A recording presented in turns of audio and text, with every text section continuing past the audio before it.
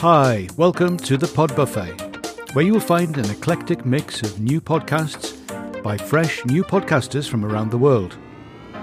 Short but sweet, the daily episodes will give you a 5-minute taster that will definitely entice you to listen more. Just follow the links in the show notes. You are sure to find something to love right here at the Pod Buffet.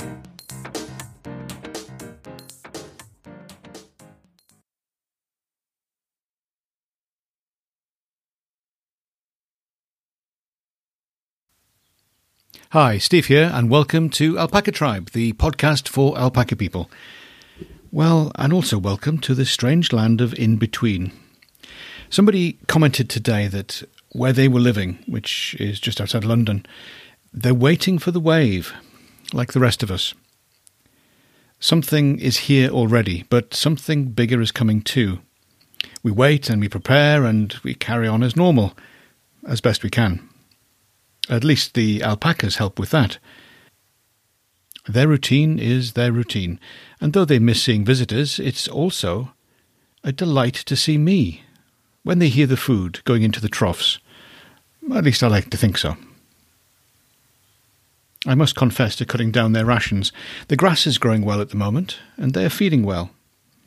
Because they're free to roam within limits, a bit like me really, they often take themselves off to graze before I get to give them breakfast, an advantage of the early mornings being lighter.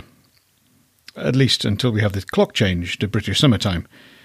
They don't understand that either, and always start looking for me earlier than my clock says they should be. Okay, so I know we skipped spring, but it is seriously sunny and warm for Wales, and for this time of year. The flies have started to appear again. Just a few, but it puts me on alert. We have a few alpacas that had fly strike issues last year, so keep an eye and a nose out for any signs. Those ones may get early shearing, so nothing can be hidden under the full fleece. We shall see. Since the income stream from visitors has dried up, it will become increasingly a challenge to keep feeding the herd. At the moment, the grass and the spring are on our side, thankfully. One step at a time, but thought needs to be given to the future. Uncertain times and unknown timescales. I know we're not the only ones, and many will be facing even bigger challenges. In the midst of all the current stuff, I feel incredibly blessed and fortunate. Hope you're well and staying connected where you can. Drop me a line or leave me a voice message. I would love to hear from you and can cascade it on to the other listeners of the podcast, if you're happy for me to do so. It would have been the British Alpaca Society national show this coming weekend. Of course, this has had to be cancelled for this year. You can't replace being there, but here is a little taste from last year, which I hope you enjoy.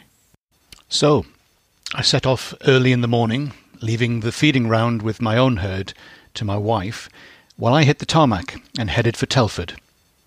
No, I don't know where it is either. Thank goodness for SatNav. The journey took me through some amazing countryside and mostly empty roads.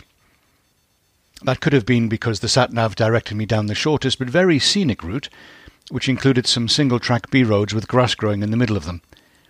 Note to self. When in a hurry, motorways may be slightly longer, but are more direct and less stressful. I arrived safely and parked easily. Quite a buzz going on when I arrived and entered the display of trade stands. I weaved my way through, if you'll pardon the pun, to reach the 2 show rings and pens where the alpacas to be exhibited were accommodated. The sounds of fans filled the air, both people enthusiastically viewing the animals and the cooling fans hanging on the pen walls. Many animals were positioning themselves right in front of the breeze, looking very pleased with themselves. I love alpacas, and seeing so many top-quality animals is always a delight.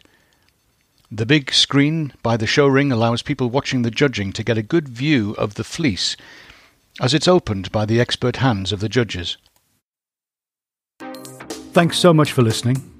The Pod Buffet is brought to you by a collective of podcasters from around the world who learnt to podcast together.